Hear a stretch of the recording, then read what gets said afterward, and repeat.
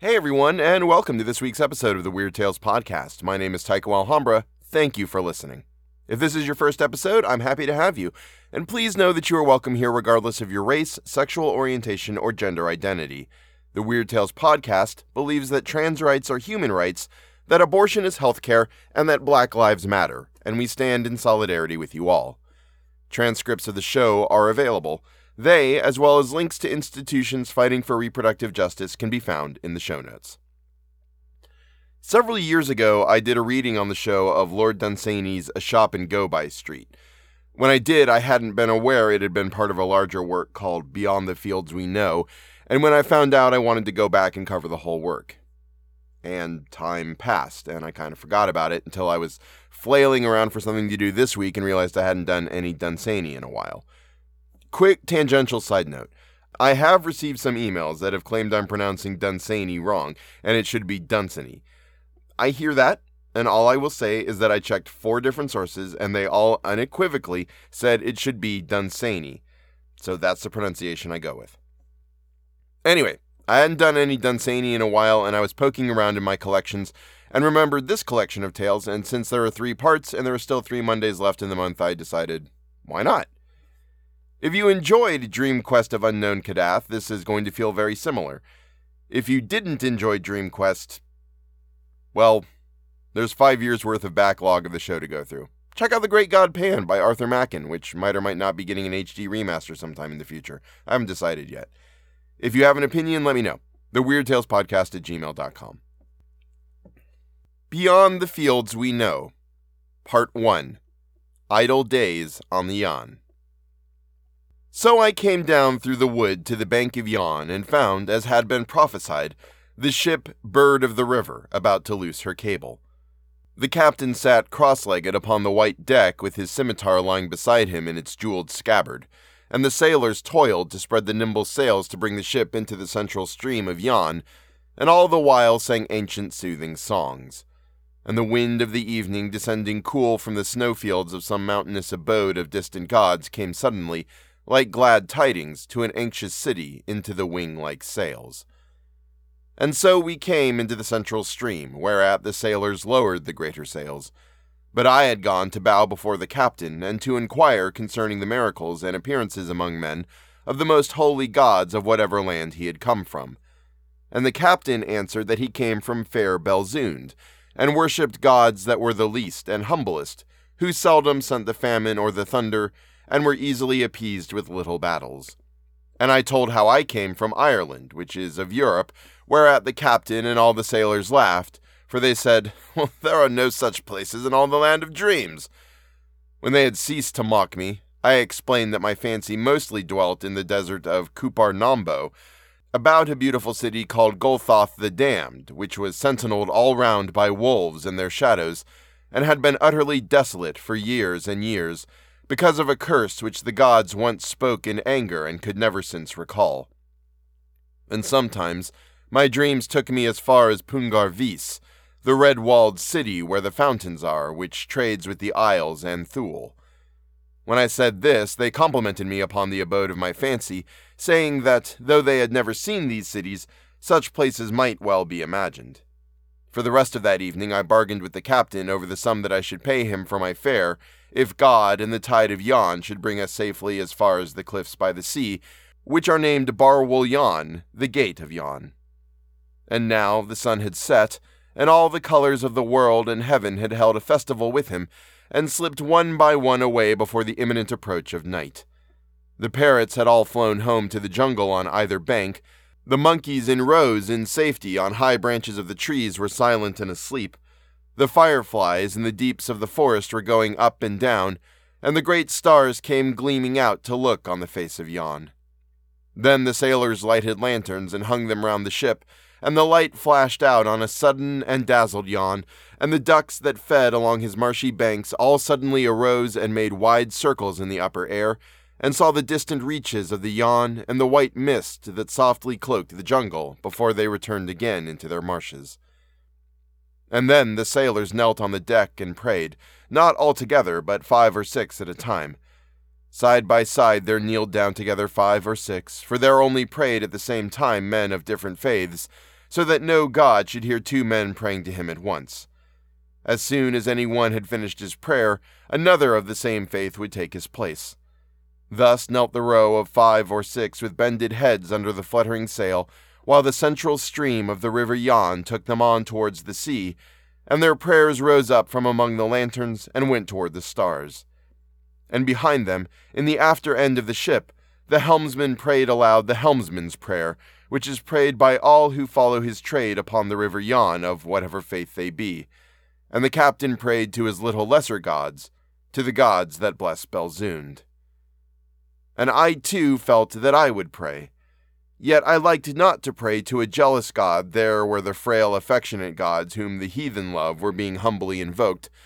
So I bethought me instead of Sheol Nugganoth, whom the men of the jungle have long since deserted, who is now unworshipped and alone, and to him I prayed.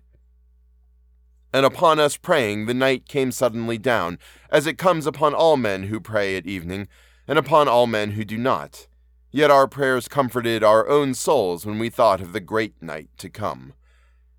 And so Yann bore us magnificently onwards, for he was elated with molten snow that the Poltiades had brought him from the hills of Hap, and the Marne and Migris were swollen full with floods, and he bore us in his might past Kif and Pier, and we saw the lights of Gulunza.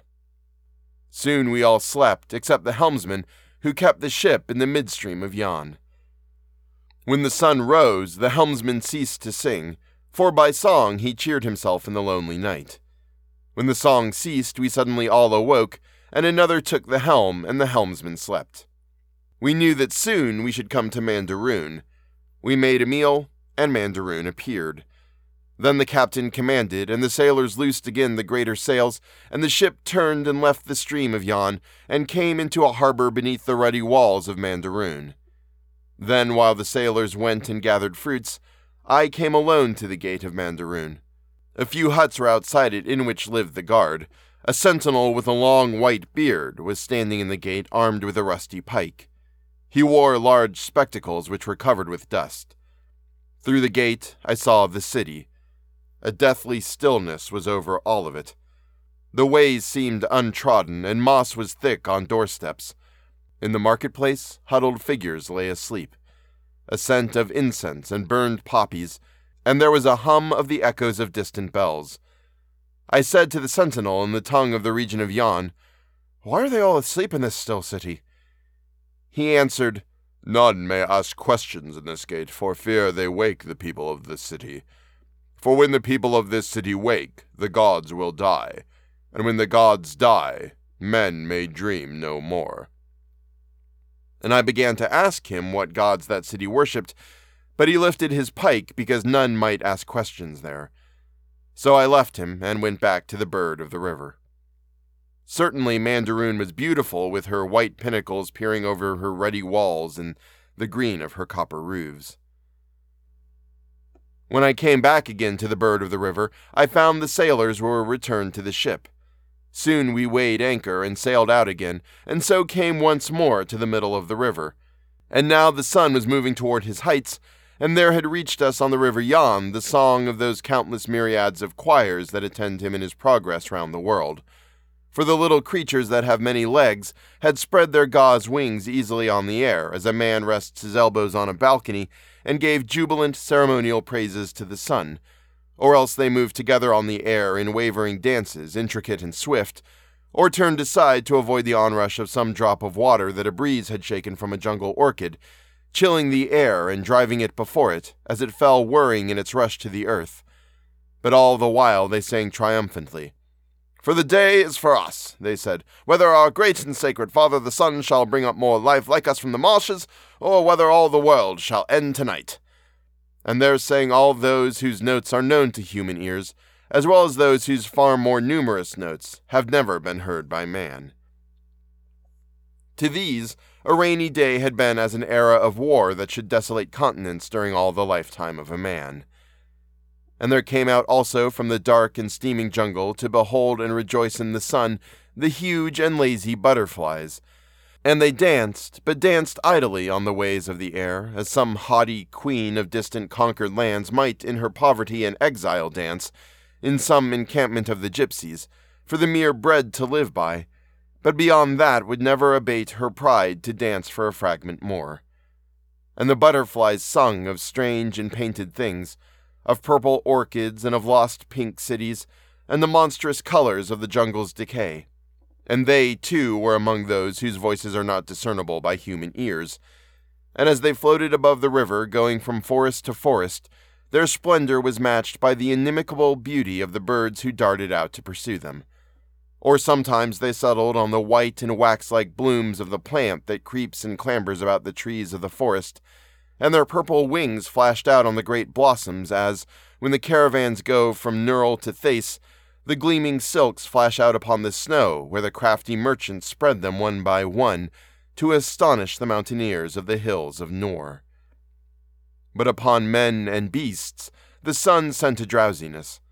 The river monsters along the river's marge lay dormant in the slime. The sailors pitched a pavilion with golden tassels for the captain upon the deck, and then went all but the helmsman under a sail that they had hung as an awning between two masts. Then they told tales to one another, each of his own city or of the miracles of his god, until all were fallen asleep.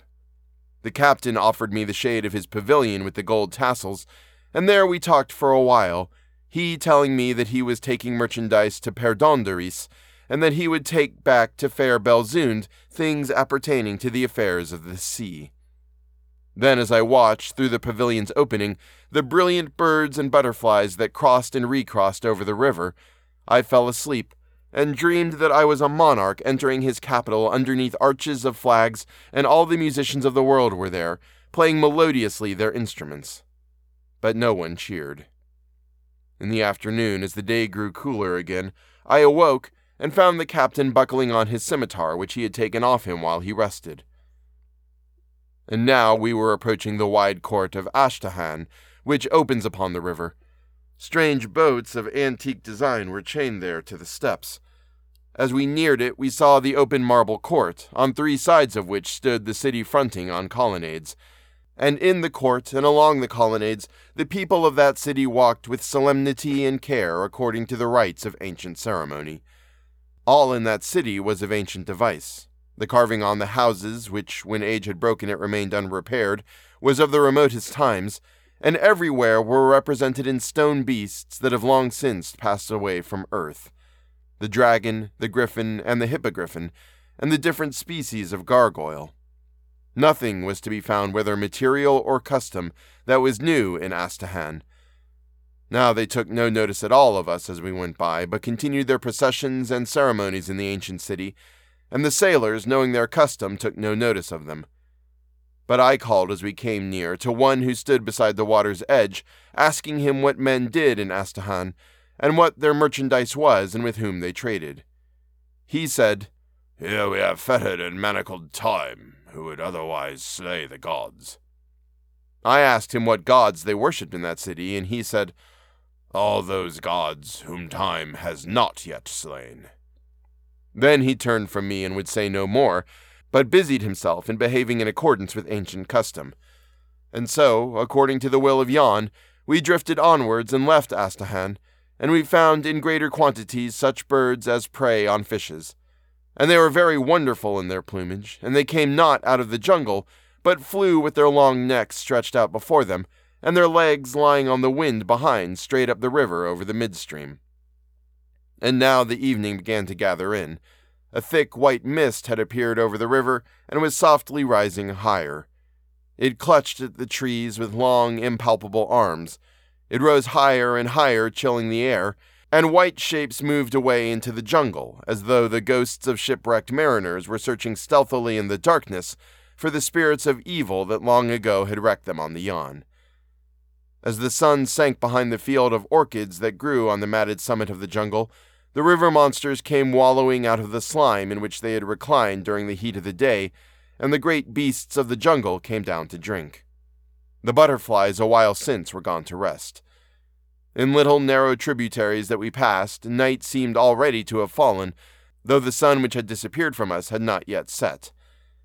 And now the birds of the jungle came flying home far over us, with the sunlight glistening pink upon their breasts, and lowered their pinions as soon as they saw the Yann and dropped into the trees. And the widgeon began to go up the river in great companies, all whistling, and then would suddenly wheel and all go down again. And there shot by us the small and arrow-like teal, and we heard the manifold cries of flocks of geese, which the sailors told me had recently come in from crossing over the Vespasian ranges. Every year they come by the same way, close by the peak of Mluna, leaving it to the left, and the mountain eagles know the way they come, and, men say, the very hour, and every year they expect them by the same way as soon as the snows have fallen upon the northern plains. But soon it grew so dark that we saw these birds no more, and only heard the whirring of their wings and of countless others besides, until they all settled down along the banks of the river, and it was the hour when the birds of the night went forth. Then the sailors lit the lanterns for the night, and huge moths appeared, flapping about the ship, and at moments their gorgeous colors would be revealed by the lanterns. Then they would pass into the night again, where all was black. And again the sailors prayed, and thereafter we supped and slept, and the helmsman took our lives into his care.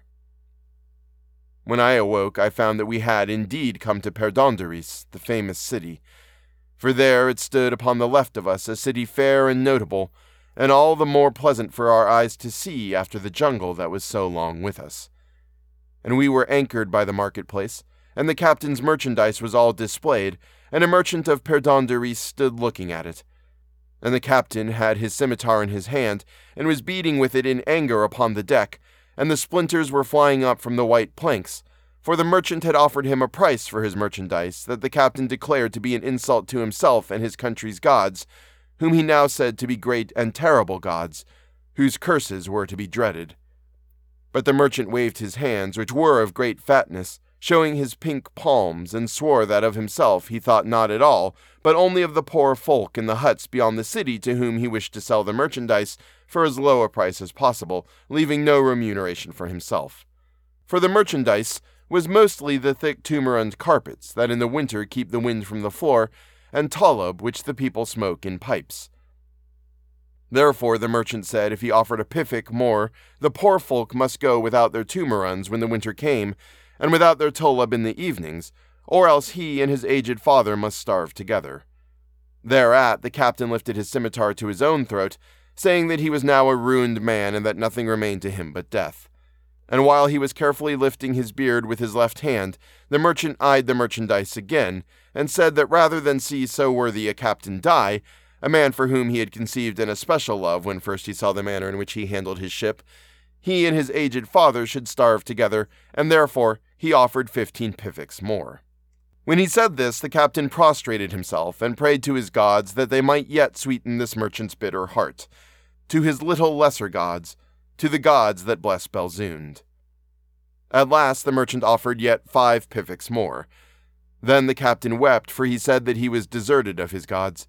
And the merchant also wept, for he said that he was thinking of his aged father, and of how soon he would starve, and he hid his weeping face with both his hands, and eyed the tolub again between his fingers. And so the bargain was concluded, and the merchant took the tumarund and tolub, paying for them out of a great clinking purse. And these were packed up into bales again, and 3 of the merchant's slaves carried them upon their heads into the city. And all the while the sailors had sat silent, cross-legged in a crescent upon the deck, eagerly watching the bargain. And now a murmur of satisfaction rose among them, and they began to compare it among themselves with other bargains that they had known. And I found out from them that they are 7 merchants in Perdondaris, and that they had all come to the captain one by one before the bargaining began, and each had warned him privately against the others. And to all the merchants the captain had offered the wine of his own country that they make in fair Belzund, but could in no wise persuade them to it. But now that the bargain was over, and the sailors were seated at the first meal of the day, the captain appeared among them with a cask of that wine, and we broached it with care, and all made merry together. And the captain was glad in his heart, because he knew that he had much honor in the eyes of his men, because of the bargain that he had made.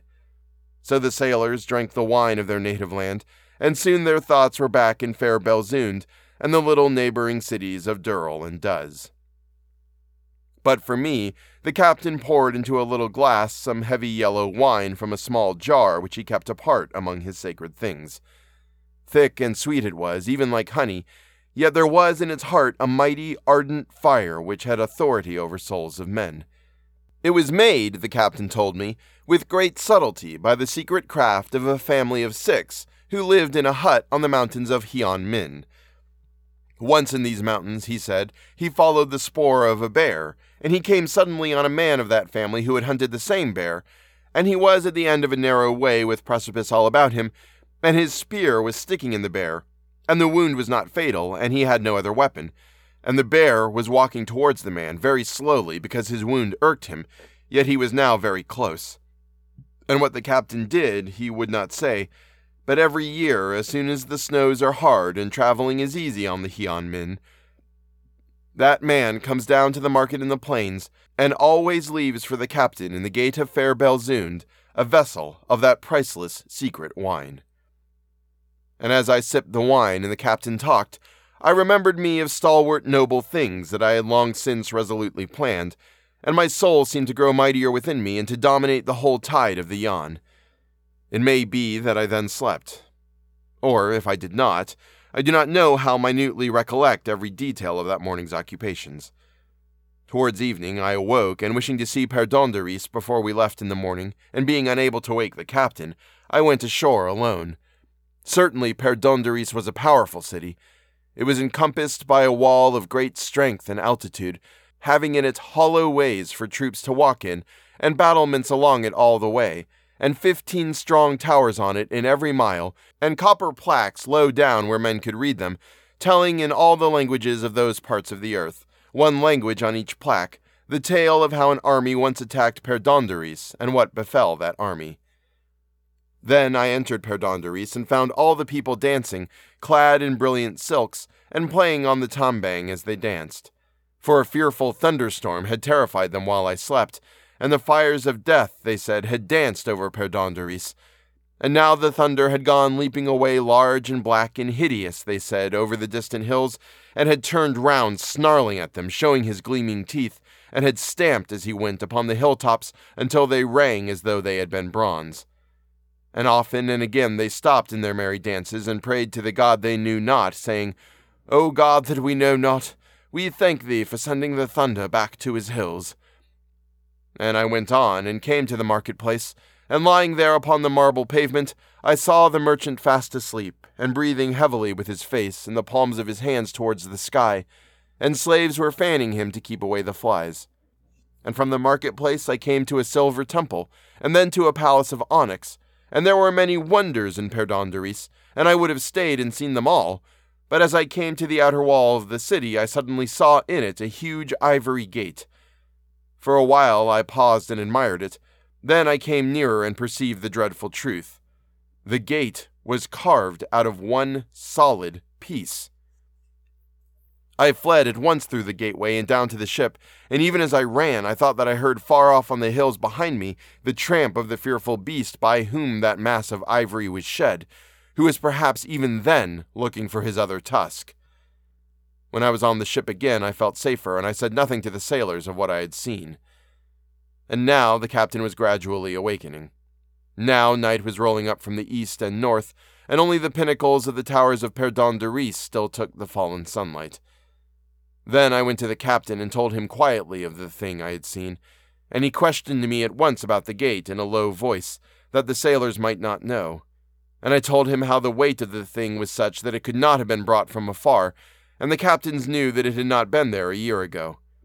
We agreed that such a beast could never have been killed by any assault of man, and that the gate must have been a fallen tusk, and one fallen near and recently. Therefore, he decided that it were better to flee at once. So he commanded, and the sailors went to the sails, and others raised the anchor to the deck, and just as the highest pinnacle of marble lost the last rays of the sun, we left Perdonderis, that famous city. And night came down and cloaked Perdonderis and hid it from our eyes, which, as things have happened, will never see it again. For I have heard since that something swift and wonderful has suddenly wrecked Perdonderis in a day, towers and walls and people. And the night deepened over the river Yann, a night all white with stars, and with the night there arose a helmsman's song. As soon as he had prayed, he began to sing to cheer himself all through the lonely night. But first he prayed, praying the helmsman's prayer.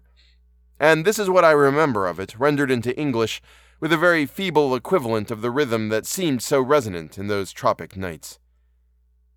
To whatever God may hear, wherever there be sailors, whether of river or sea, whether their way be dark or whether through storm, whether their perils be of beast or of rock, or from enemies lurking on land or pursuing on sea, wherever the tiller is cold or the helmsman stiff, wherever sailors sleep or helmsmen watch, guard, guide, and return us to the old lands that has known us, to the far homes that we know, to all the gods that are, to whatever God may hear. So he prayed, and there was silence, and the sailors laid them down to rest for the night. The silence deepened and was only broken by the ripples of Yann that lightly touched our prow. Sometimes some monster of the river coughed.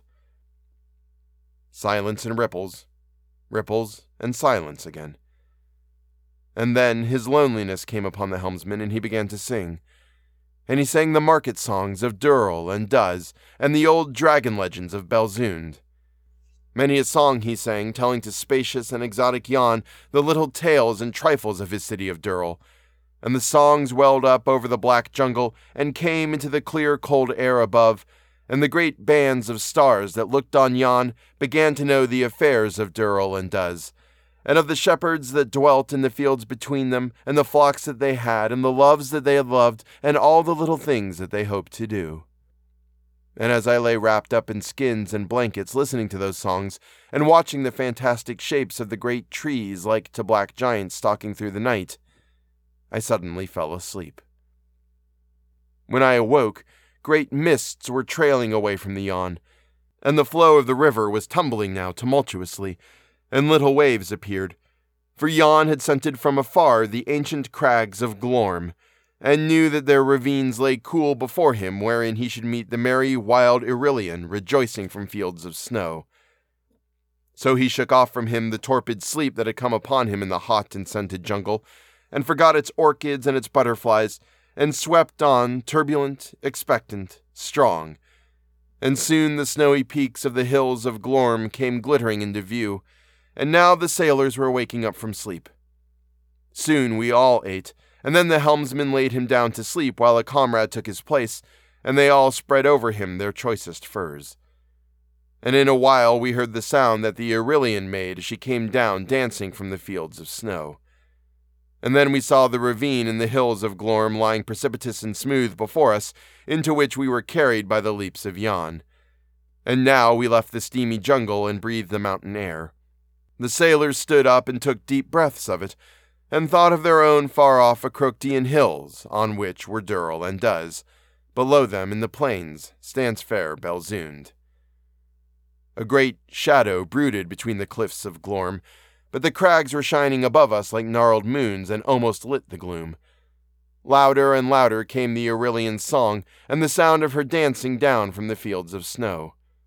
And soon we saw her white and full of mists, and wreathed with rainbows delicate and small that she had plucked up near the mountain's summit from some celestial garden of the sun. Then she went away seawards, with the huge grey Yann, and the ravine widened and opened upon the world, and our rocking ship came through to the light of day. And all that morning and all the afternoon we passed through the marshes of Ponduveri, and Yann widened there, and flowed solemnly and slowly, and the captain bade the sailors beat on bells to overcome the dreariness of the marshes. At last the Erusian mountains came in sight, nursing the villages of Pen Kai and Blut, and the wandering streets of Mlo, where priests propitiate the avalanche with wine and maize. Then the night came down over the plains of Tlun, and we saw the lights of Cappadarnia. We heard the path knights beating upon drums as we passed Immaut and Galzunda. Then all but the helmsman slept, and villages scattered along the banks of the Yann heard all that night in the helmsman's unknown tongue the little songs of cities that they know not. I awoke before dawn with a feeling that I was unhappy before I remembered why. Then I recalled that by the evening of the approaching day, according to all foreseen probabilities, we should come to Bar Wul Yann, and I should part from the captain and his sailors. And I had liked the man, because he had given me of his yellow wine that was set apart among his sacred things, and many a story he had told me about his fair Belzoond between the Acroctian hills and the Hian Min. And I had liked the ways that his sailors had, and the prayers that they prayed at evening side by side, grudging not one another their alien gods. And I had a liking, too, for the tender way in which they often spoke of Durl and Duz. For it is good that men should love their native cities, and the little hills that hold those cities up. And I had come to know who would meet them when they returned to their homes, and where they thought the meetings would take place. Some in a valley of the Acroctian hills, where the road comes up from Yann, others in the gateway of one or another of the 3 cities, and others by the fireside in the home. And I thought of the danger that had menaced us all alike outside Perdonderis, a danger that, as things have happened, was very real. And I thought, too, of the helmsman's cheery song in the cold and lonely night, and how he had held our lives in his careful hands. And as I thought of this, the helmsman ceased to sing, and I looked up and saw a pale light that appeared in the sky, and the lonely night had passed, and the dawn widened, and the sailors awoke. And soon we saw the tide of the sea himself advancing resolute between Yann's borders, and Yann sprang lithely at him, and they struggled a while. Then Yann and all that was his were pushed back northwards, so that the sailors had to hoist the sails, and the wind being favorable, we still held onwards. And we passed Gondera, and Narl, and Hawes, and we saw memorable holy Golnaz, and heard the pilgrims praying. When we awoke after the midday rest, we were coming near to Nen, the last of the cities in the river Yann. And the jungle was all about us once again, and about Nen. But the great Mloon ranges stood up above all things and watched the city from beyond the jungle. Here we anchored, and the captain and I went up into the city and found that the Wanderers had come into Nen. And the Wanderers were a weird, dark tribe that once in every 7 years came down from the peaks of Mloon, having crossed by a pass that is known to them from some fantastic land that lies beyond. And the people of Nen were all outside their houses, and all stood wondering at their own streets. For the men and women of the Wanderers had crowded all the ways, and every one was doing some strange thing. Some danced astounding dances that they had learned from the desert wind, rapidly curving and swirling till the eye could follow no longer. Others played upon instruments beautiful wailing tunes that were full of horror, which souls had taught them, lost by night in the desert, that strange far desert from which the Wanderers came. None of their instruments were such as were known in Nen, nor in any part of the region of the Yann. Even the horns out of which some were made were of beasts that none had seen along the river, for they were barbed at the tips. And they sang, in the language of none, songs that seemed to be akin to the mysteries of night and to the unreasoned fear that haunts dark places. Bitterly all the dogs of Nen distrusted them, and the Wanderers told one another fearful tales, for though no one in Nen knew aught of their language, yet they could see the fear on the listeners' faces, and as the tale wound on, the whites of their eyes showed vividly in terror as the eyes of some little beast whom the hawk had seized. Then the teller of the tale would smile and stop, and another would tell his story, and the teller of the first tale's lips would chatter with fear. And if some deadly snake chanced to appear, the Wanderers would greet him like a brother, and the snake would seem to give his greetings to them before he passed on again. Once that most fierce and lethal of tropic snakes, the giant Lythra, came out of the jungle and all down the street, the central street of Nen, and none of the Wanderers moved away from him, but they all played sonorously on drums as though he had been a person of much honor, and the snake moved through the midst of them, and smote none. Even the Wanderers' children could do strange things, for if any of them met with the child of Nen, the two would stare at each other in silence with large, grave eyes. Then the Wanderer's child would slowly draw from his turban a live fish or snake, and the children of Nen could do nothing of that kind at all. Much I should have wished to stay and hear the hymn with which they greet the night, and that is answered by the wolves on the heights of Mloon. But it was now time to raise the anchor again, that the captain might return from Bar Wul Yann upon the landward tide. So we went on board and continued down the Yann, and the captain and I spoke little, for we were thinking of our parting, which should be for long, and we watched instead the splendor of the westerning sun. For the sun was a ruddy gold, but a faint mist cloaked the jungle, lying low, and into it poured the smoke of the little jungle cities, and the smoke of them met together in the mist and joined into one haze which became purple, and was lit by the sun, as the thoughts of men become hallowed by some great and sacred thing. Sometimes one column from a lonely house would rise up higher than the city's smoke, and gleam by itself in the sun. And now, as the sun's last rays were nearly level, we saw the sight that I had come to see. For from 2 mountains that stood on either shore, 2 cliffs of pink marble came out into the river, all glowing in the light of the low sun, and they were quite smooth and of mountainous altitude, and they nearly met, and Yann went tumbling between them and found the sea. And this was Bar Wul Yann, the gate of Yann, and in the distance through that barrier's gap I saw the azure, indescribable sea, where little fishing boats went gleaming by. And the sun set, and the brief twilight came, and the exaltation of the glory of Bar Wul Yann was gone.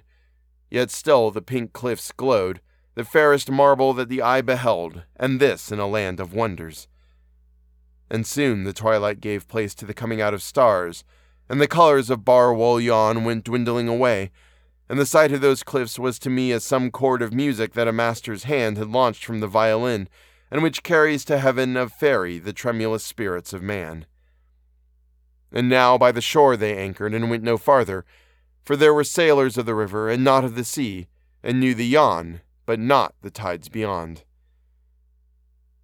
And the time was come when the captain and I must part, he to go back again to his fair Belzoond in sight of the distant peaks of the Hian Min, and I to find my way by strange means back to those hazy fields that all poets know, wherein stand small mysterious cottages, through whose windows, looking westwards, you may see the fields of men, and looking eastwards see glittering elven mountains, tipped with snow, going range on range into the region of myth, and beyond it into the kingdom of fantasy, which pertain to the lands of dream. Long we should meet no more, for my fancy is weakening as the years slip by, and I go even more seldom into the lands of dream. Then we clasped hands, uncouthly on his part, for it is not the method of greeting in his country, and he commended my soul to the care of his own gods, to his little lesser gods, the humble ones, to the gods that bless Belzoond. And that is the end of the story. If you enjoy the show and want to help support it, please feel free to throw some support on Patreon. All proceeds go directly back into the show and help pay for hosting fees, guest readers, and the yearly trips to the moon my wife and I take every year.